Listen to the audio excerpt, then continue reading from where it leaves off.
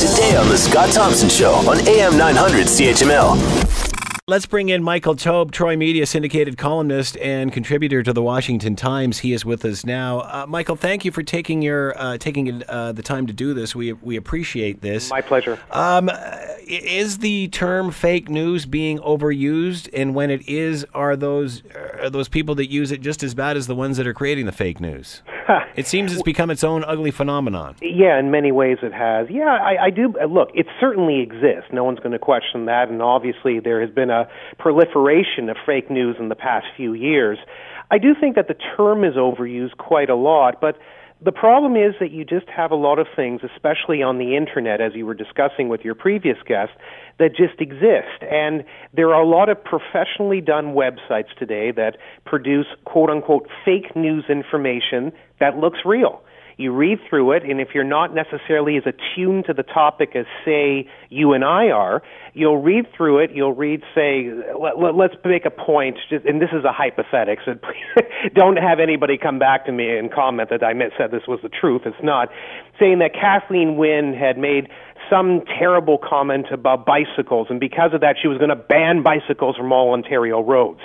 If it's written professionally and done professionally with stats and fake quotes and various other things, and you don't know any better, at first glance it would look like a real thing, even though obviously it's not. And that would obviously capture certain people's information and attention, and it would just get passed on, because as we do on the social media, we share information. And sadly, we also share information that is incorrect. So I think that a program like Newswise, which is being promoted by Google Canada, and they're going to put $500,000 into it, to at least start to teach students and hopefully others about what to look for in a news article and in information and just in a story in general, I think that will at least, if nothing else, put us on the right road to understand what is fake news and really what is real news. Because it's actually not as difficult as some people may think to differentiate the two.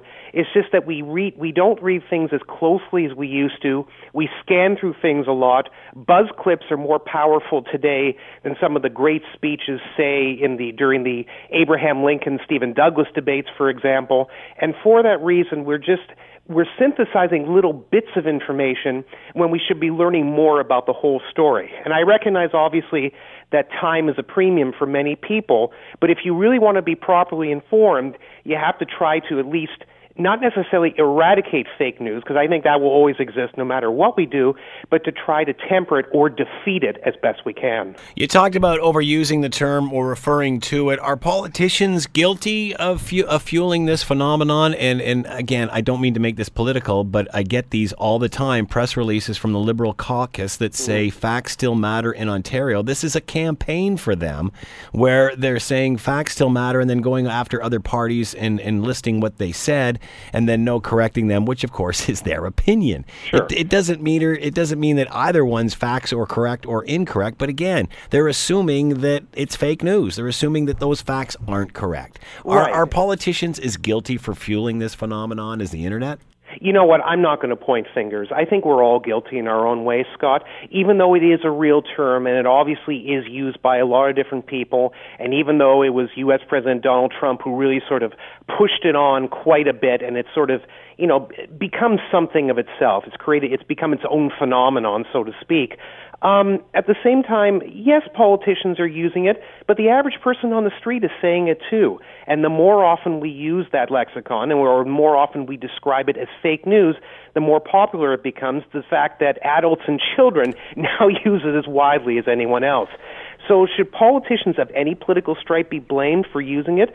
No, it's really the problem that there's a huge overuse of it. So instead of actually trying to correct the record or solve facts or produce information that would be quote-unquote real news, as I called it, they like to point fingers and basically say, well, this is fake news, that is fake news, and everything is fake news that disagrees with our position. Exactly. And in certain cases, it's true. Sometimes the things that are presented as quote-unquote news by the opposition parties are not accurate. Want to hear more? Download the podcast on iTunes or Google Play and listen to The Scott Thompson Show weekdays from noon to 3 on AM 900 CHML.